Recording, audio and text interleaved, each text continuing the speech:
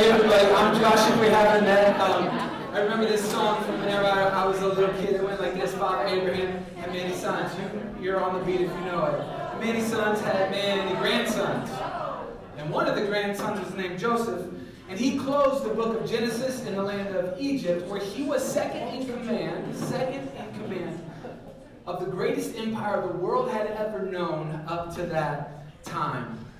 He gained his status from being a shrewd famine planner, and now you are prepared for the opening line of Exodus. Genesis closes the very first book of the Bible and weaves right into the very first line of Exodus. And if you read the books of Exodus, the very first few lines, what you will see is that God's intent from Genesis 1 to Exodus 1 is coming alive. Here's what Genesis 1 says. God blessed them and said to them, "Be fruitful and increase in number, fill the earth and subdue it, rule over the fish in the sea and the birds in the sky and every living creature that moves on the ground." Exodus answers that. Now Joseph and all his brothers, that would be the many sons, and all that generation died, but the Israelites were exceedingly fruitful. They multiplied greatly, increased in numbers, and became so numerous that the land was filled with them. What this little chunk of scripture says is, number one, what God's purposes began with in the book of Genesis were being fulfilled in Exodus.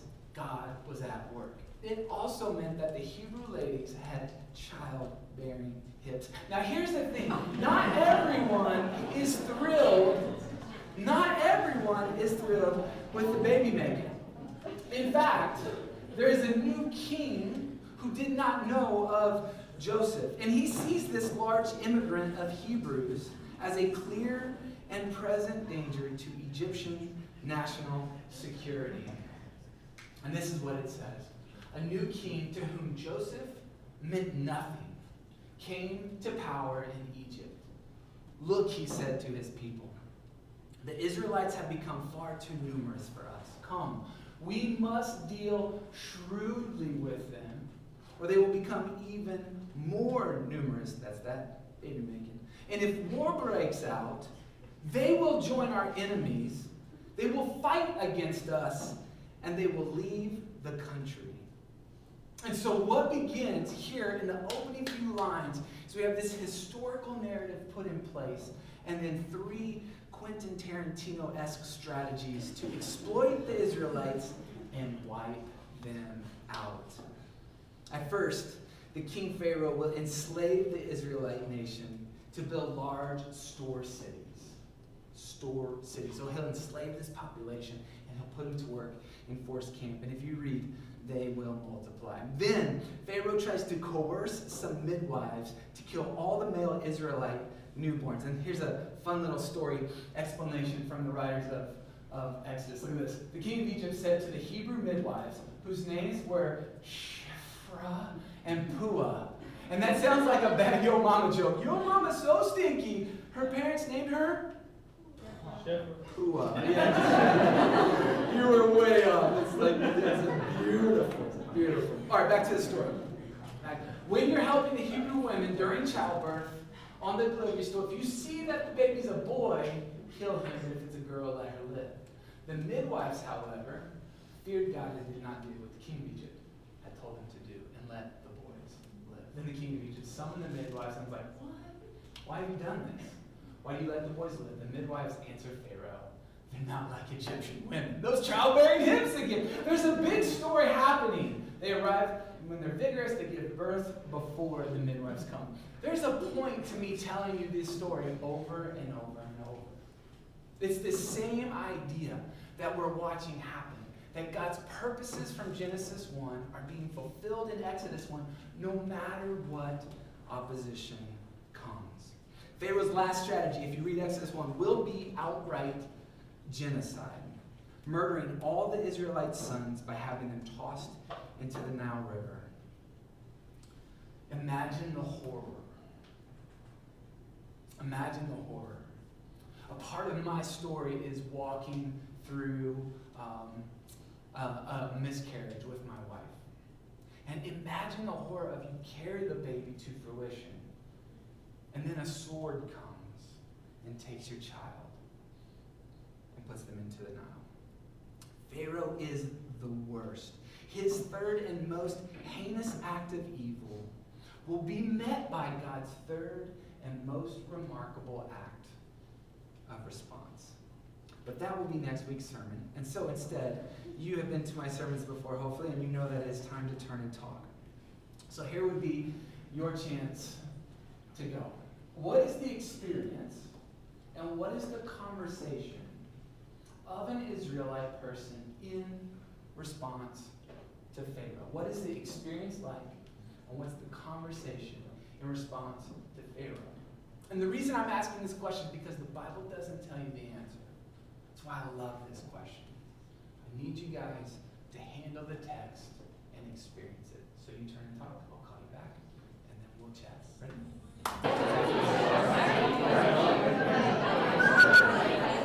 Okay? I love the room bursting into noise. That is so good. Okay, so really quickly, what is the experience? Like you all said something, because I heard you, but I didn't hear you. So help me. What is the experience and conversation in response of three heinous, horrible tragedies as an Israelite person to rule in power? Cry for justice. Maybe the guy who controls the earth. Okay. Yeah. I like that. I wonder what she said. A cry for justice, specifically to a God who controls the universe. And I love that. Except I wonder if you would recognize that God's in control if the heinous acts are happening and you are a victim. I wonder. We'll come back to it. Kind of a feeling of hopelessness, kind of feeling like we can't do anything and we end up keep being persecuted over and over and over again, and it just feels like it's never ending. And An experience of hopelessness. Yeah. I love that. Is there an ability to respond? Yeah. Probably some questioning if God even exists at that point, because I think at this point, correct me if I'm wrong, but they haven't heard from God in like a couple hundred years, right? Give or take 430. Who's counting? But who's counting? I love it. Hey, if you're new to CSF, welcome. So glad you're here. Let me transition into just a quick welcome. We, as a ministry, hope to pursue authentic faith. Like that is one of the tenets of who we are on campus.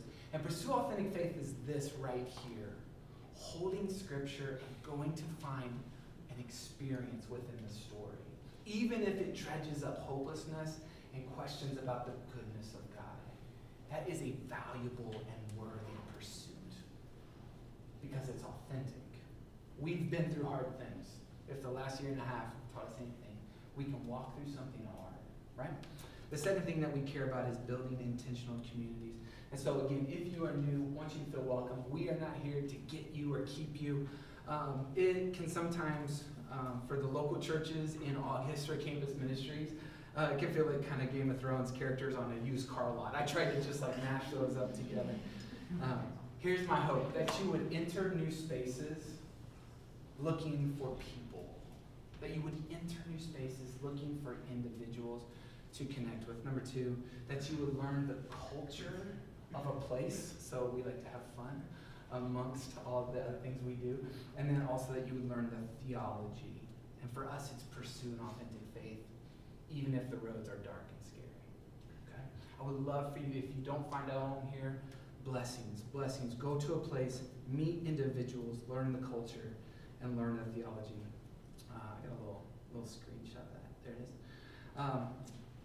If you grew up in church, and this is just an extension of normal, I promise you it's not.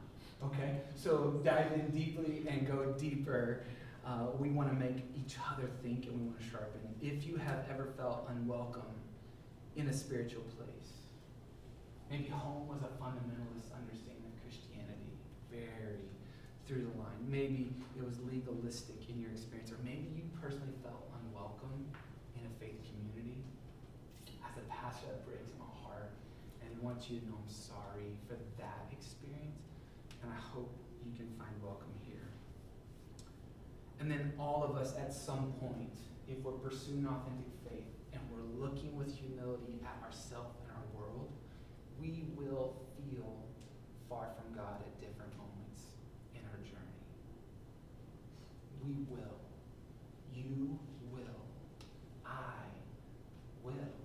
It is the nature of me moving in a broken world as a broken person. So there are moments, and if you're in one of those moments tonight, or please find community and let's talk. One of the elements of who we are is we teach through the Bible. If the Bible's new to you, it's a literary craft using subtle narratives and then overt, like just Tarantino gore coming out at you, repeating keywords and themes. And writers do this on purpose.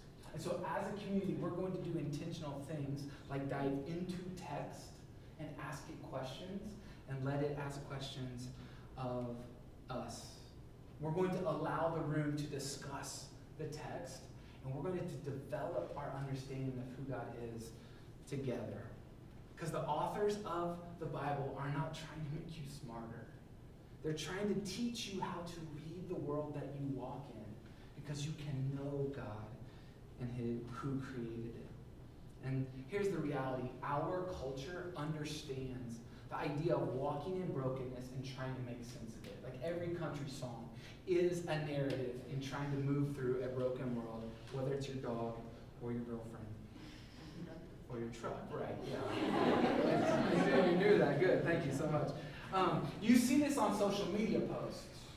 You see people who are vulnerable and authentic and transparent about the good, the bad, and the hard of their life. Like our culture understands, and nowhere is, do we tell the story of a broken world and invite each other to help make sense of it than in the movies. So let me show you this.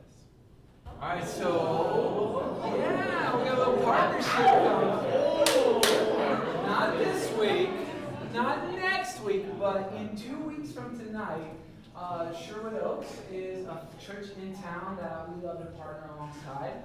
And they have rented the Starlight Drive-In, and they said we are welcome to host Encounter outside under the stars at Starlight Drive-In, and then watch the Peanut Butter Falcon together.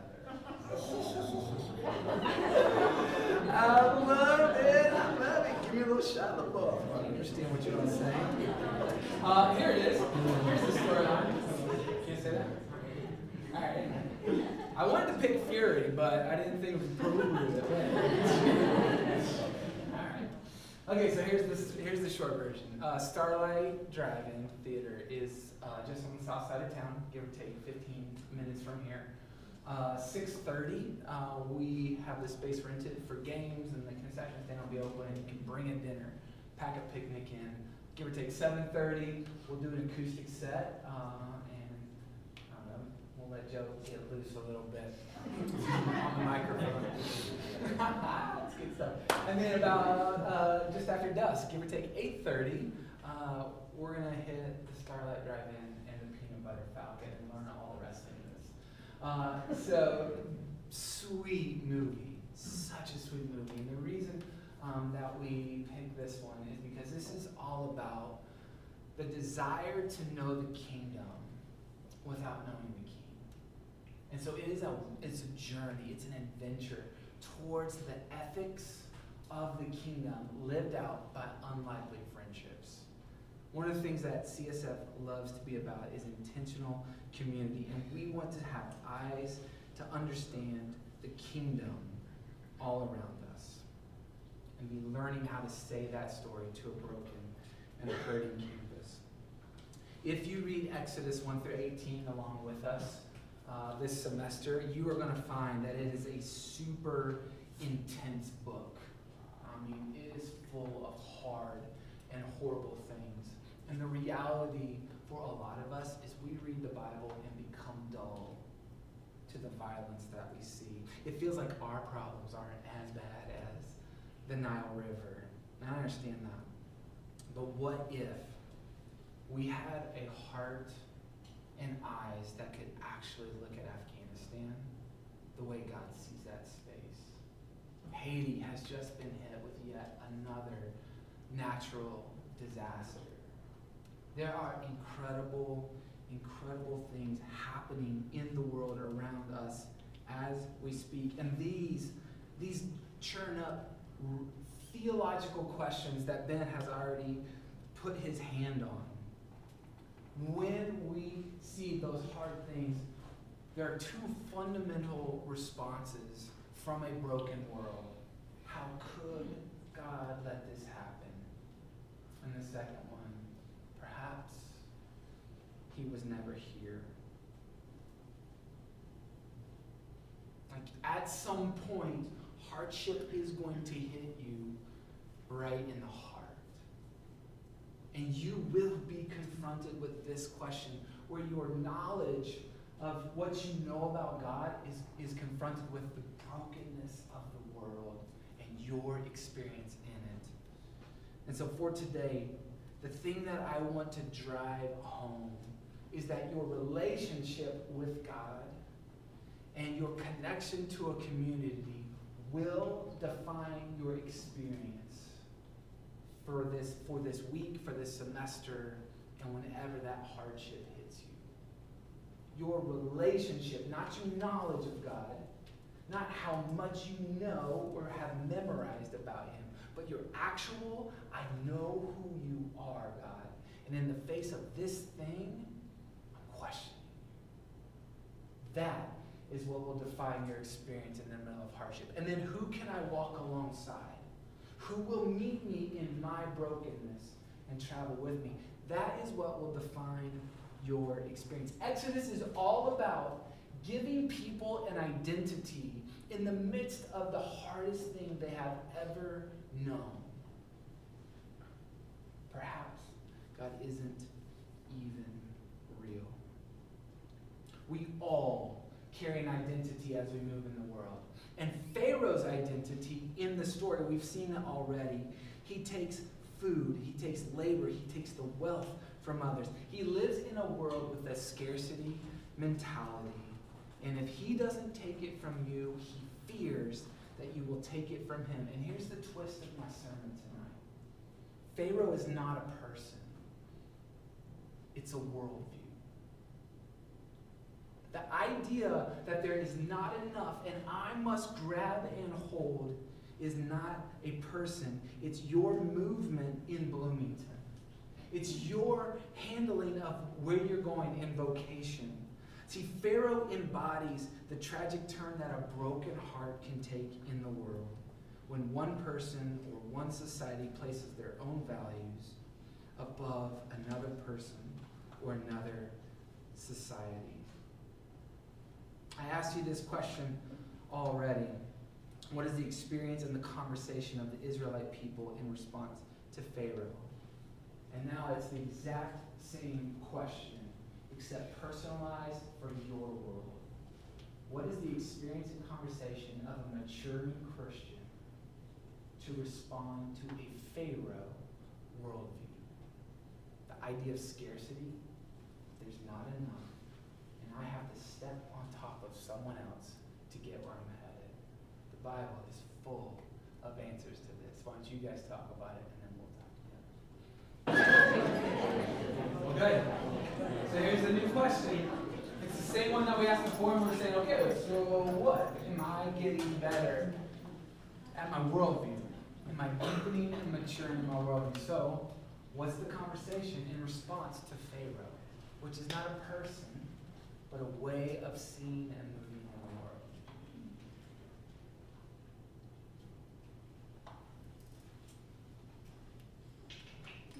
So, you talked a little bit about how, like, if maturing as a Christian is trying to be more like Jesus and more like Christ, then he, throughout the Bible, gives up and is selfless in a lot of situations where our human instinct is to be selfish, like the Pharaoh worldview. So in response, it might be giving up time or energy or financial resources when you feel like hoarding those and staying secure. Yeah, it's framing what security has to look like. Because I have an idea. The Pharaoh worldview tells me what Pharaoh worldview tells me. It's not going to go.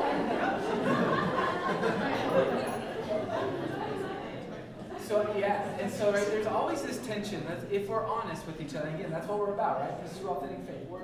There's a tension of at which point do I desire to be the best at my particular craft or in my vocational field.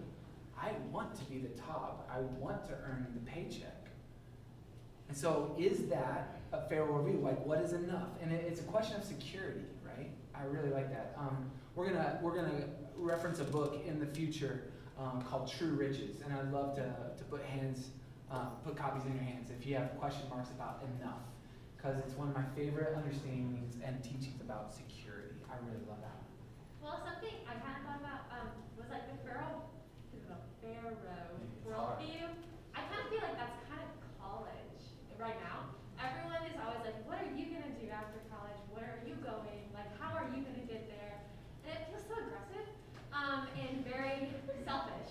So I think it's important that, like, Christians, we need to kind of, be like, well, God's got a plan. I'm going to work my hardest, do my best, and, like, I'm going to experience, like, whatever God has in store for me, and, like, I'm going to work my hardest and try really hard.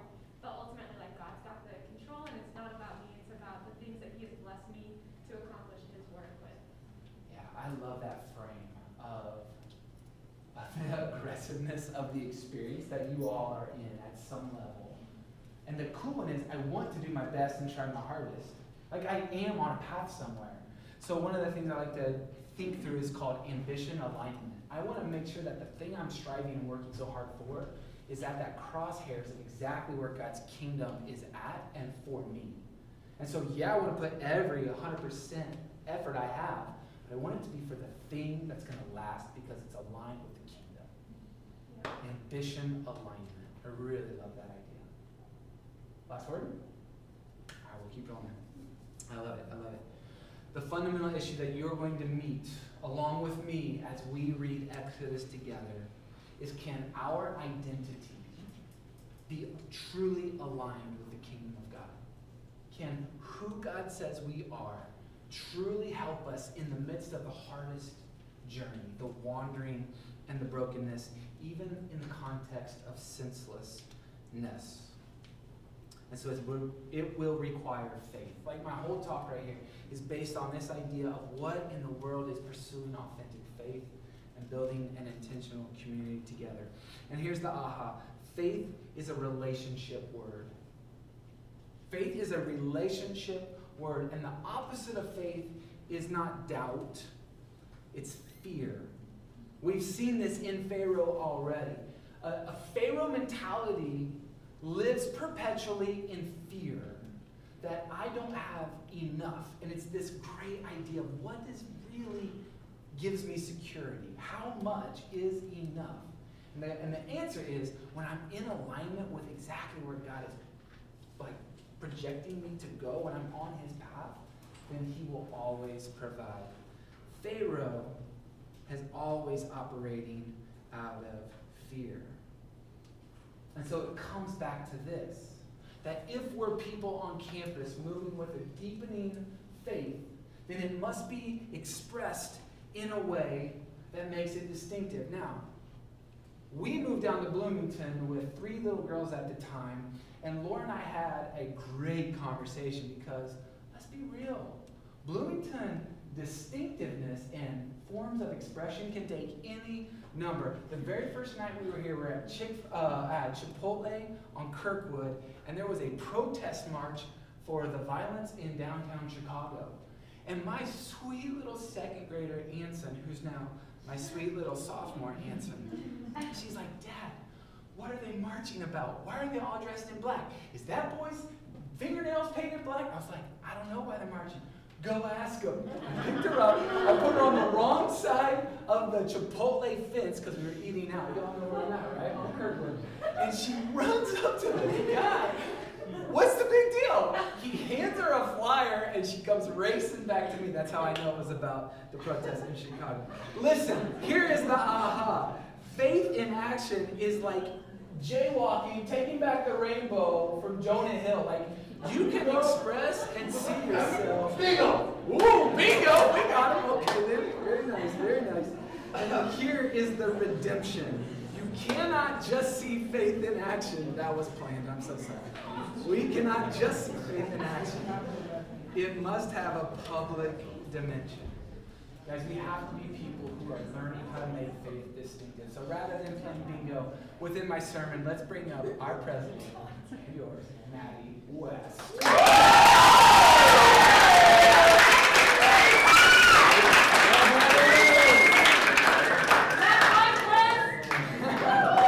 She's gonna redeem this sermon right here.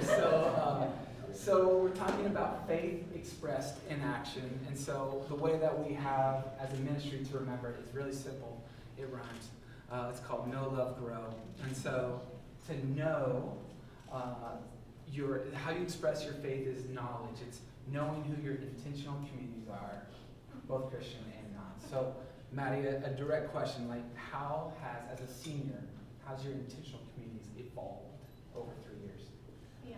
So up until about 3 days ago, I didn't really feel like I had a community freshman year. And I kind of come to this conclusion that I might have been too strict with my definition of community. I had a couple of relationships with non-Christians that I was intentionally pouring into, and I feel like that's still a community, even if it's not Christian. We want to have non-Christian and Christian communities, and so that was something that I was pouring into. But I still had this really deep longing to be known, because I feel like there's something special about Christian community, about being known, because it's very difficult. You can still be friends, and you can talk to, and you can relate with non-Christians, but when you have something that cements you at your core, your faith, that's something totally different, and it helps you grow and feel comfortable, and so I was longing for that.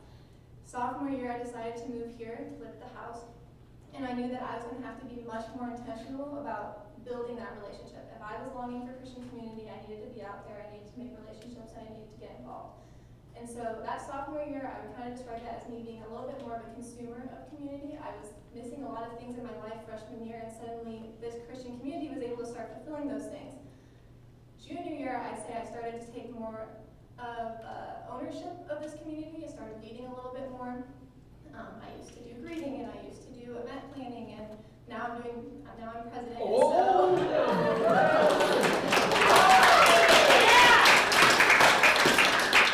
My experience with community is just to say that it's kind of shifted from feeling disconnected to finally getting plugged in, to starting to lead, and to start growing this community very intentionally. Love that. That's super good. So shout out to CSF Cycling for the second time. When we talk about an intentional, knowing where you are intentionally putting yourself to be in the crossroads of what campus loves and cares about and where the kingdom can meet them.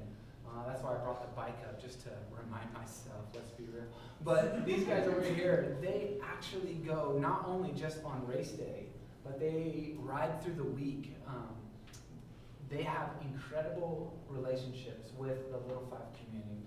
Anyway, it's the good stuff. All right, know is the first one. Love is the second one.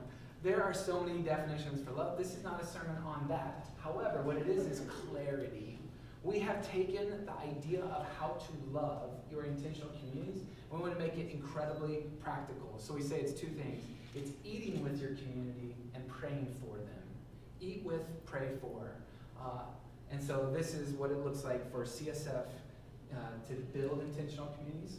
You know them. It's where you're going to find yourself, and then you love them by eating with and praying for. So a specific question to Maddie because of her major. I asked her, how do you live this out within the halls of Kelly?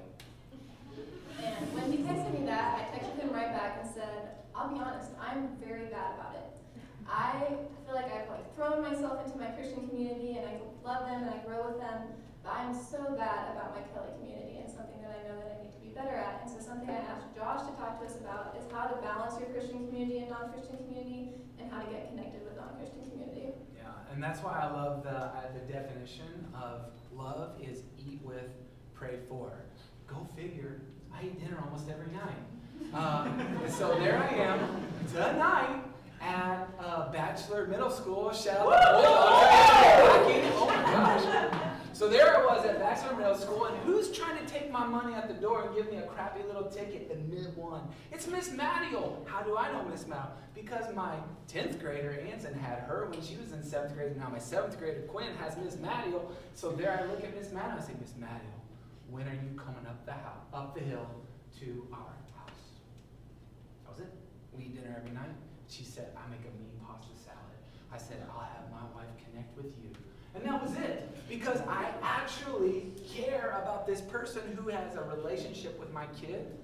And so I invited her to dinner. And it was that simple. Loving is so simple. If you're going to eat, bring somebody with you and then pray for them as they leave. Not like in a weird way, but in a, hey, is anything going on in your life? I try to get intentional with my people. Can I be praying about that? How simple, right? It's sweet. All right, anyway. That's the good one. And then the last one is this. If we know our intentional communities and we begin to love them well, then we are going to grow spiritual influence. So this is the beginning to Maddie.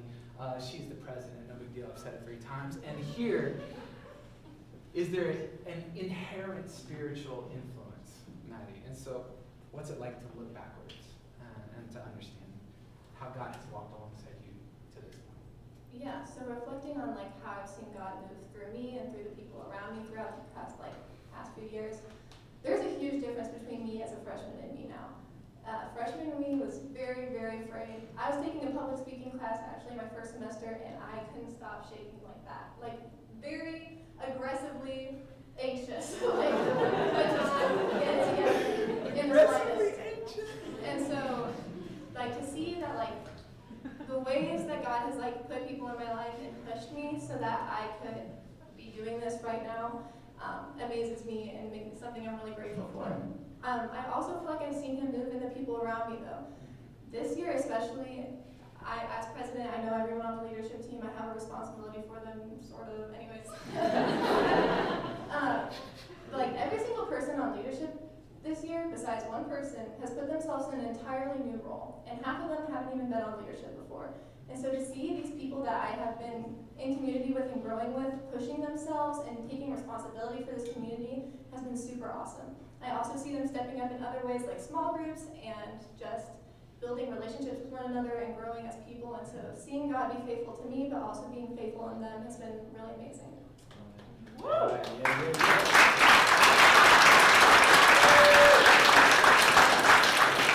So that's the end of this sermon, except that it's your turn to talk again. So let me pray for us. I'll throw some new questions up, and you guys can turn and take that break. All right? Let's do it. God, we give you praise for the health that we are experiencing to gather together with one heart. I pray for folks who are new in this room that whether it's at CSF or not, that they find a place where they are safe to be known and where they can invest and know others deeply. God, I ask that your Spirit is active. Whenever we do this turn and talk, I pray that your Spirit is active when we worship together, that we have a voice and a heartbeat that actually looks for you, no matter the brokenness that we find ourselves in the middle of. God, I want to be a community on campus that is known for pursuing a faith that is distinct and that expresses itself in genuine love and deep influence. And so we need your Spirit to do that work so that it's successful. So we ask all these things in the name of Jesus. Amen. Thank you so much, guys. This is a ton of fun to not be doing this online. All right, so here's some questions. What are you going to do to move as an anti-Pharaoh this week? And then here's the second one. What personal connections can you make to start your Know, Love, Grow distinct expression? And don't say take back the rainbow, okay? Everybody, you guys can talk about it. Jake will bring it back.